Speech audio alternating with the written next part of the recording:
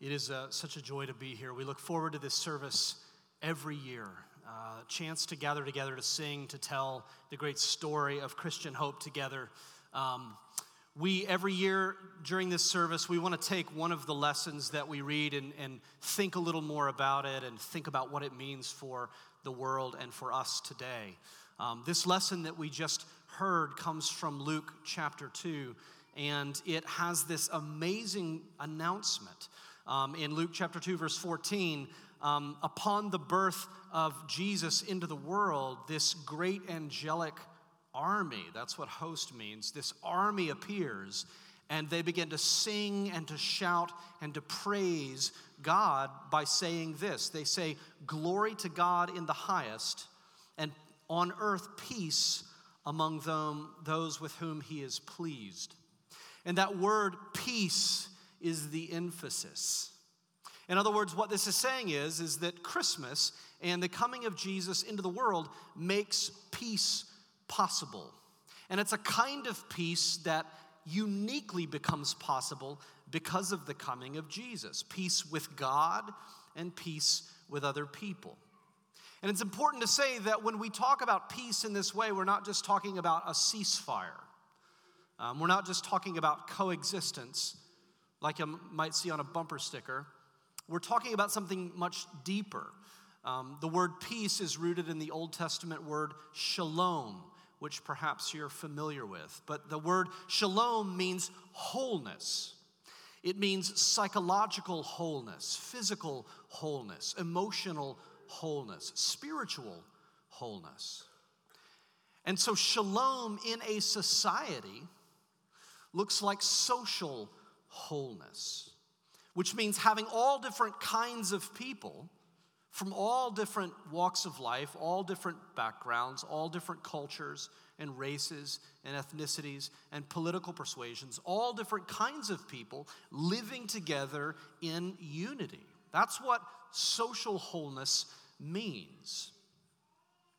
Shalom, to put it shortly, is simply the way life is supposed to be. That's what shalom is. So the question that we're going to ask for just a little while before we go on with our service is, how does Jesus make this kind of peace possible? And the best place to understand that in Scripture comes from Paul's letter to the Ephesians in chapter 2, just verses 14, 15, and 16. I'll read those right now. For he himself, meaning Jesus, is our peace. He is our peace, who has made us both one and has broken down in his flesh the dividing wall of hostility, by abolishing the law of commandments expressed in ordinances, that he might create in himself one new man, or one new humanity, in place of the two, so making peace, and might reconcile us both to God in one body through the cross, thereby killing the hostility. So 3 things we'll see about peace this morning. Why do we need it? Why are there problems to begin with? Why do we need peace? How does it become possible? What makes it possible? And then lastly, how do we get it? So why do we need it? What makes it possible? How do we get it? Let's pray.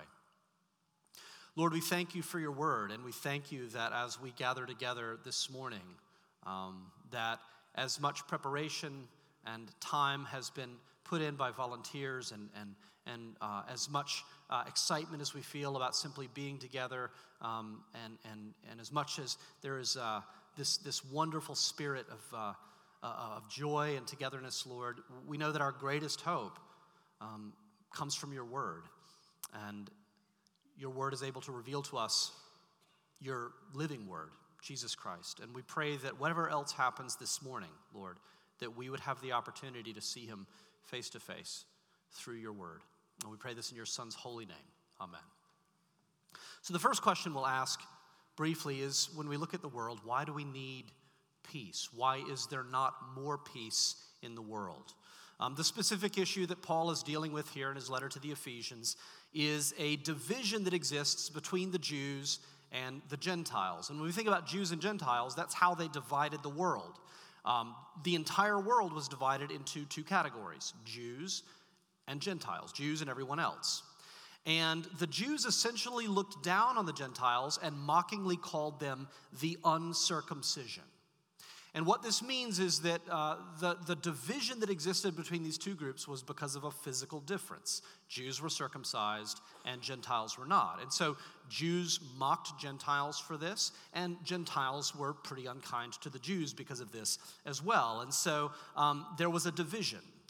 And then it talks about the dividing wall of hostility. And in this case, the dividing wall was literally a wall that was in the temple in Jerusalem that separated Jews from Gentiles. Jews were allowed to stand and worship closer to the presence of God. Gentiles had to stand further back. Now, this is deeply tragic if you understand the whole purpose of circumcision to begin with. God had originally called the Jews to become circumcised as a symbol of their unique relationship with him, so that when people saw the circumcision, they would think of God and that special relationship. And the idea was this, that the Jews were meant to go out into all of the world and to become a blessing to all of the nations. And then those nations would experience the blessing. They would recognize this unique mark on these Jewish people. They would then recognize the special relationship with God that represented.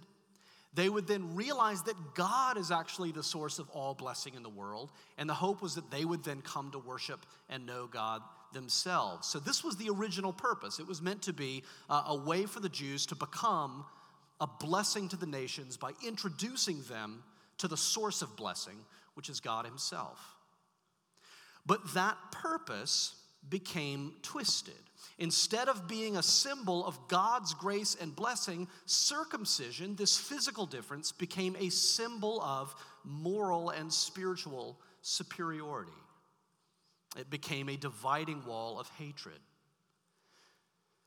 And this shows us something very important about the human heart.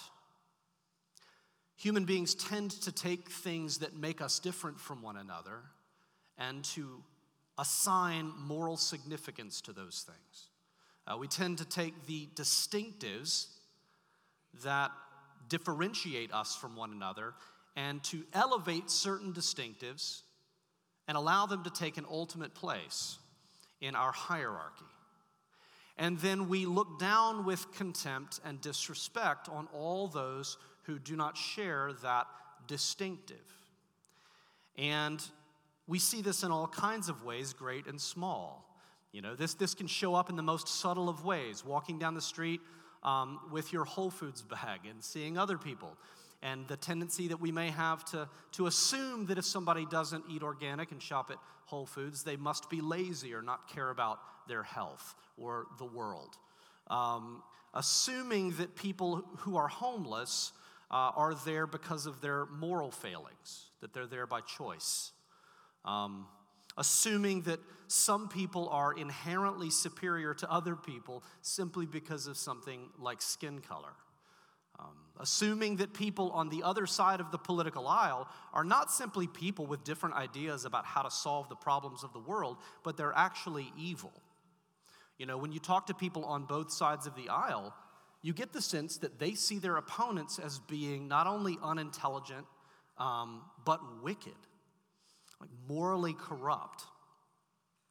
And no matter how much we resist this temptation, we tend to divide the world into two groups, in-group and out-group, us and them. And you even see this in our neurochemistry. There's a chemical in the brain called oxytocin that you're probably familiar with. It is the neurohormone that is responsible for creating that intense feeling of love and affection and empathy. It's called the bonding hormone because it leads us to feel bonded and connected with other people. But there was research done on oxytocin a few years ago that made a remarkable discovery, and that is this, that oxytocin is only produced in the brain when you are perceiving a person as being in your in-group. If you perceive that person as being on your out-group, the oxytocin is not produced. So even in our brains, our physiological neurochemistry, we see this tendency to divide that is pre-conscious. It's not even something that we're aware of happening, and yet it does. And so this tendency that we see in ourselves to divide the world into us and them, this is the reason that so much of our history involves horrible war and bloodshed. This is the reason, when you look at the ancient world, that slavery was ubiquitous. It was ubiquitous. And the reason is because we can always find reasons to justify devaluing other people. It is simply hardwired into us. And so if this is the state of the world, then what do we need to make peace possible? What's the answer to an issue that runs this deep in the human heart?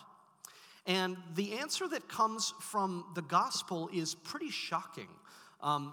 It says in verse 15 of Paul's letter to the Ephesians, chapter 2, verse 15, Jesus makes peace by creating in himself one new man, or that would be better translated, one new humanity.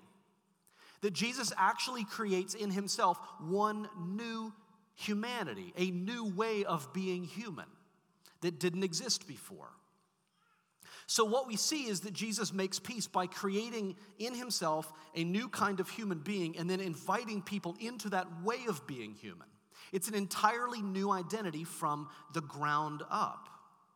And what we see here is that this identity, this Christian identity, is holistic. It involves every part of us. So becoming a Christian doesn't just mean adopting a new set of beliefs. And I think that our default is to think of it that way. Well, there's this set of beliefs and this set of beliefs and this set of beliefs, and I'll adopt this one. And so a way of thinking about it is like the difference between an operating system and an app. Right? So most people tend to think of religion as an app. Right? You have your sort of core identity, your core operating system, and then you look around at the different aspects of your life. You have your job or your career. You have your schooling and your education. You have your socioeconomic status. You have your family. You have your hobbies and interests. You have the volunteer work that you do on the weekends. And then one of those apps, one of those aspects of you is your set of religious beliefs. So most people think of it like an app. But what this shows us is that the gospel isn't just an app. It's not just something to add on to your existing identity. The gospel comes into your life and it begins to completely supplant whatever identity was there before from the ground up. It's an entirely new operating system that is governed by a completely different set of rules, a completely different set of values. And you know, when you install a new operating system on any of your devices, that operating system not only changes the core system, but it requires everything else to change as a result. So some of your apps have to be updated so that they'll work on the new operating system. And every now and then you have an app that becomes obsolete. It will no longer run on the new operating system. It's incompatible, and it needs to be deleted altogether. And so we see this same thing play out when people come to genuine gospel-centered faith. When you become a Christian, all of the other aspects of your life then have to be reevaluated through the lens of the gospel. You begin to think about your family differently. You begin to think about your values and priorities differently. You begin to think about how you spend your money and your time differently. You begin to think about other people differently. It all begins to get reevaluated. And some things get updated, right, so that they align with the gospel. And every now and then, something just needs to be deleted altogether. It's no longer compatible with the identity that you have in Christ. So if you just to take one example of this for the sake of time, think about politics. I know you think about politics. Think about politics. You know, research a few years ago found that for most people, I don't know if you'll identify this, but for most people in our society, their political identity is deeper and more defining than their racial identity, ethnic identity, or religious identity. So when it comes to politics and faith, research has shown that for most people in our society, their political identity will remain stable over time, and their religious beliefs and their religious affiliation will shift around that political identity. So the core operating system, this survey has shown, for many people, the core operating system that defines people is their political persuasion. And so this reason, I think, sits under the fact that many churches that you go to are politically homogenous. They may advertise themselves as being very welcoming, but if you actually come in the doors and you share different, and you have different political beliefs, you will not fit in and you will not be welcome. Right? And so most of the time you see churches that are politically homogenous. The thing that we need to understand is when the gospel becomes the new operating system, when that supplants your identity, begins to rebuild you from the ground up, and politics becomes simply one of the many aspects of your identity that needs to be reevaluated through the lens of the gospel, that creates the space and the freedom for you to re-examine your political beliefs. And it means that gospel-centered churches can and should be politically diverse. They should be places where people feel the freedom to disagree politically and to debate tough issues on a political and on a policy level, because they're not defined by those things, because they share a unity that runs much deeper. In a gospel-centered community, we have the freedom to recognize and to celebrate and to validate the beauty of racial and ethnic and cultural differences without being threatened by them. We have the freedom to look at our own cultural heritage through a critical lens, right? And we also have the freedom to disagree and debate our political differences. We can do all of this and still be perfectly unified, because the unity is not ultimately political, it's not intellectual, it's not cultural, it is spiritual. That is the power of a new humanity that we find in Jesus Christ, a common humanity, which, by the way, is what the Bible says from the very beginning, that God's original intention was to create all human beings to bear his image, to be one in their identity with one another and with him. And so this is simply restoring God's original intention for human beings. So if that's the reason that we need peace, because our hearts tend to build walls, and if the way that peace comes is through Jesus' establishing of a new humanity and inviting us in, then how do we get it? How does that actually happen? This is our final question for this morning. And this brings us to the heart of the Christian hope, which is the gospel.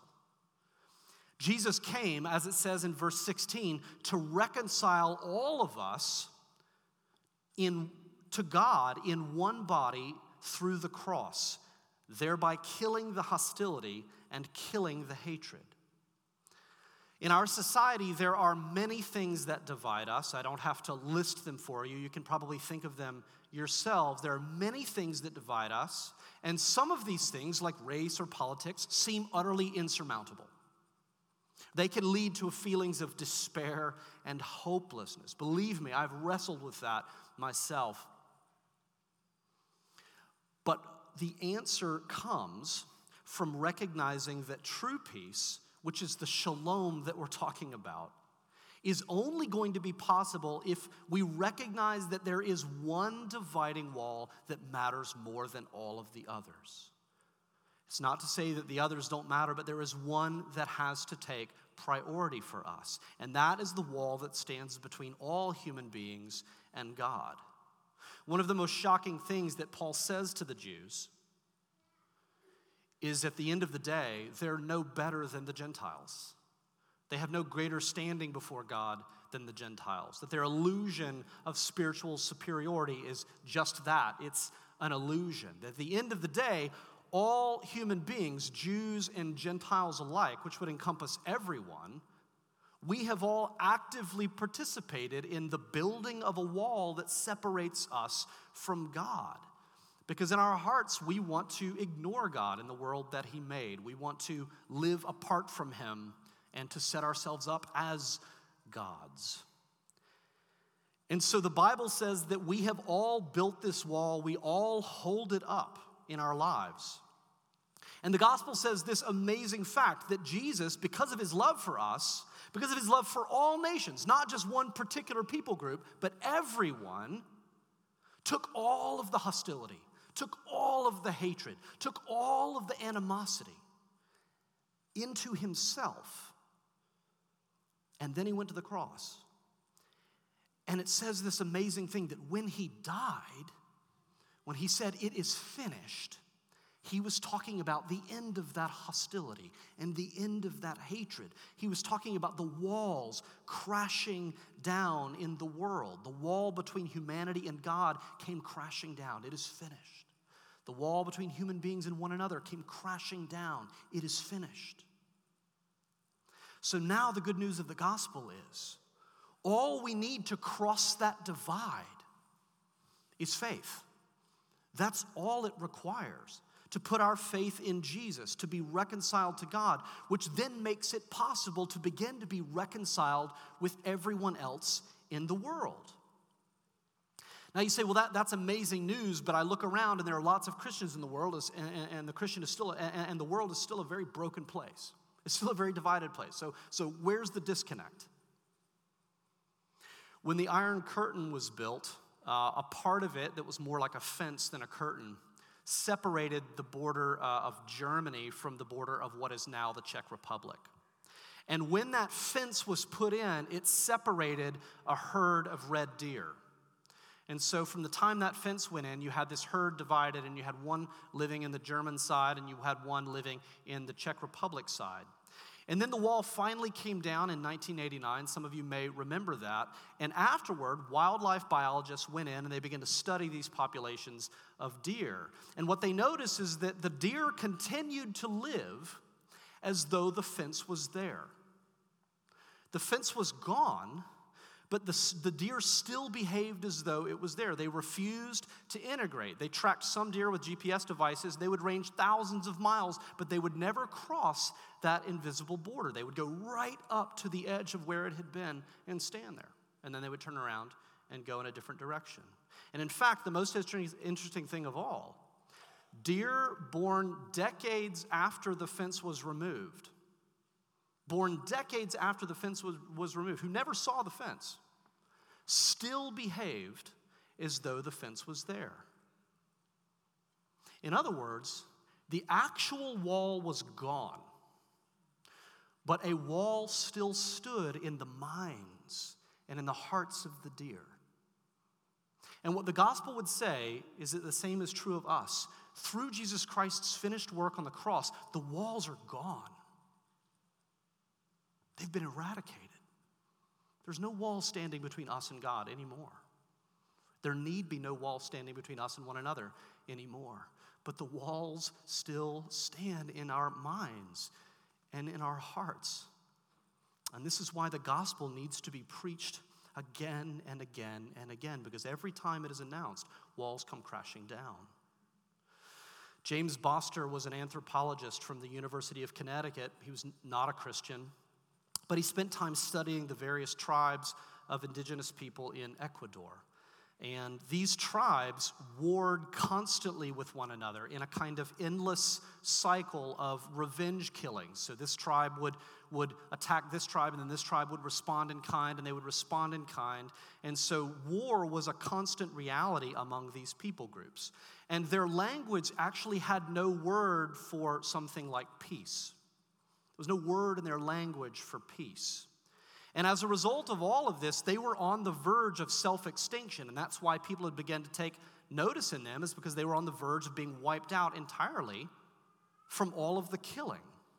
So some Christian missionaries decades ago, including a man named Jim Elliot, went there to try to share the gospel with these people in the hopes that it would help.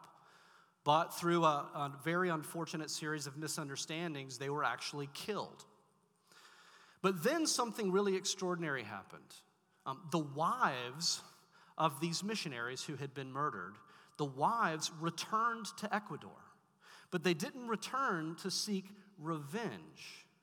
They returned to love and to serve these people. And in doing that, they began to show them a new way of being human, a new humanity. Not an endless cycle of retribution and revenge, but the way of forgiveness and reconciliation. In other words, they began to live as though the wall was gone. They lived like the gospel is actually true. And this actually opened these people up to the truth of the gospel because they saw the power that it had. And when they were opened to the message of the gospel, that actually finally brought an end to generations of revenge killings. And if you look at those people groups today, they are steadily recovering in number. The dividing walls of hostility came crashing down. But there are still many walls. There are still many people out there, including many of us, who have walls that still stand in our hearts and minds. And so the gospel needs to be preached. And this is why we celebrate Christmas like we do. Because every time we celebrate Christmas, we're reminded that the walls don't need to be there. And this is what makes Christmas such good news for people like me and you who long for peace. In a moment, we're going to stand and we're going to sing another song, a carol. And this is a carol that started out as a poem, actually, written by Henry Wadsworth Longfellow. And Longfellow was a tragic story. He had already lost his wife. She died, and he had loved her passionately. He had taken years to win her. And then they were married and shared a number of years together, and then she died. And the Civil War was raging, and his son had gone off to fight in the Civil War, and his son got shot in battle, and the bullet nicked his spine. And so Longfellow had to bring him home and to try to tend to his wounds and nurse him back to health. And so in late December, Longfellow finds himself deeply tortured with grief over his wife, deeply resenting and lamenting the wounds that his son had sustained. And then looking around at this country that he loved and feeling as though the very fabric of the nation had been torn to pieces because people were literally killing one another in their own homeland. And he felt hopeless despair. And then he heard bells ringing outside on Christmas morning. And something about those bells sparked hope in him. And so he sat down and wrote a poem titled Christmas Bells. And that poem then became the song that we're about to sing. So let's stand together, let's remember the Christmas hope, and let's celebrate the gospel of Jesus Christ.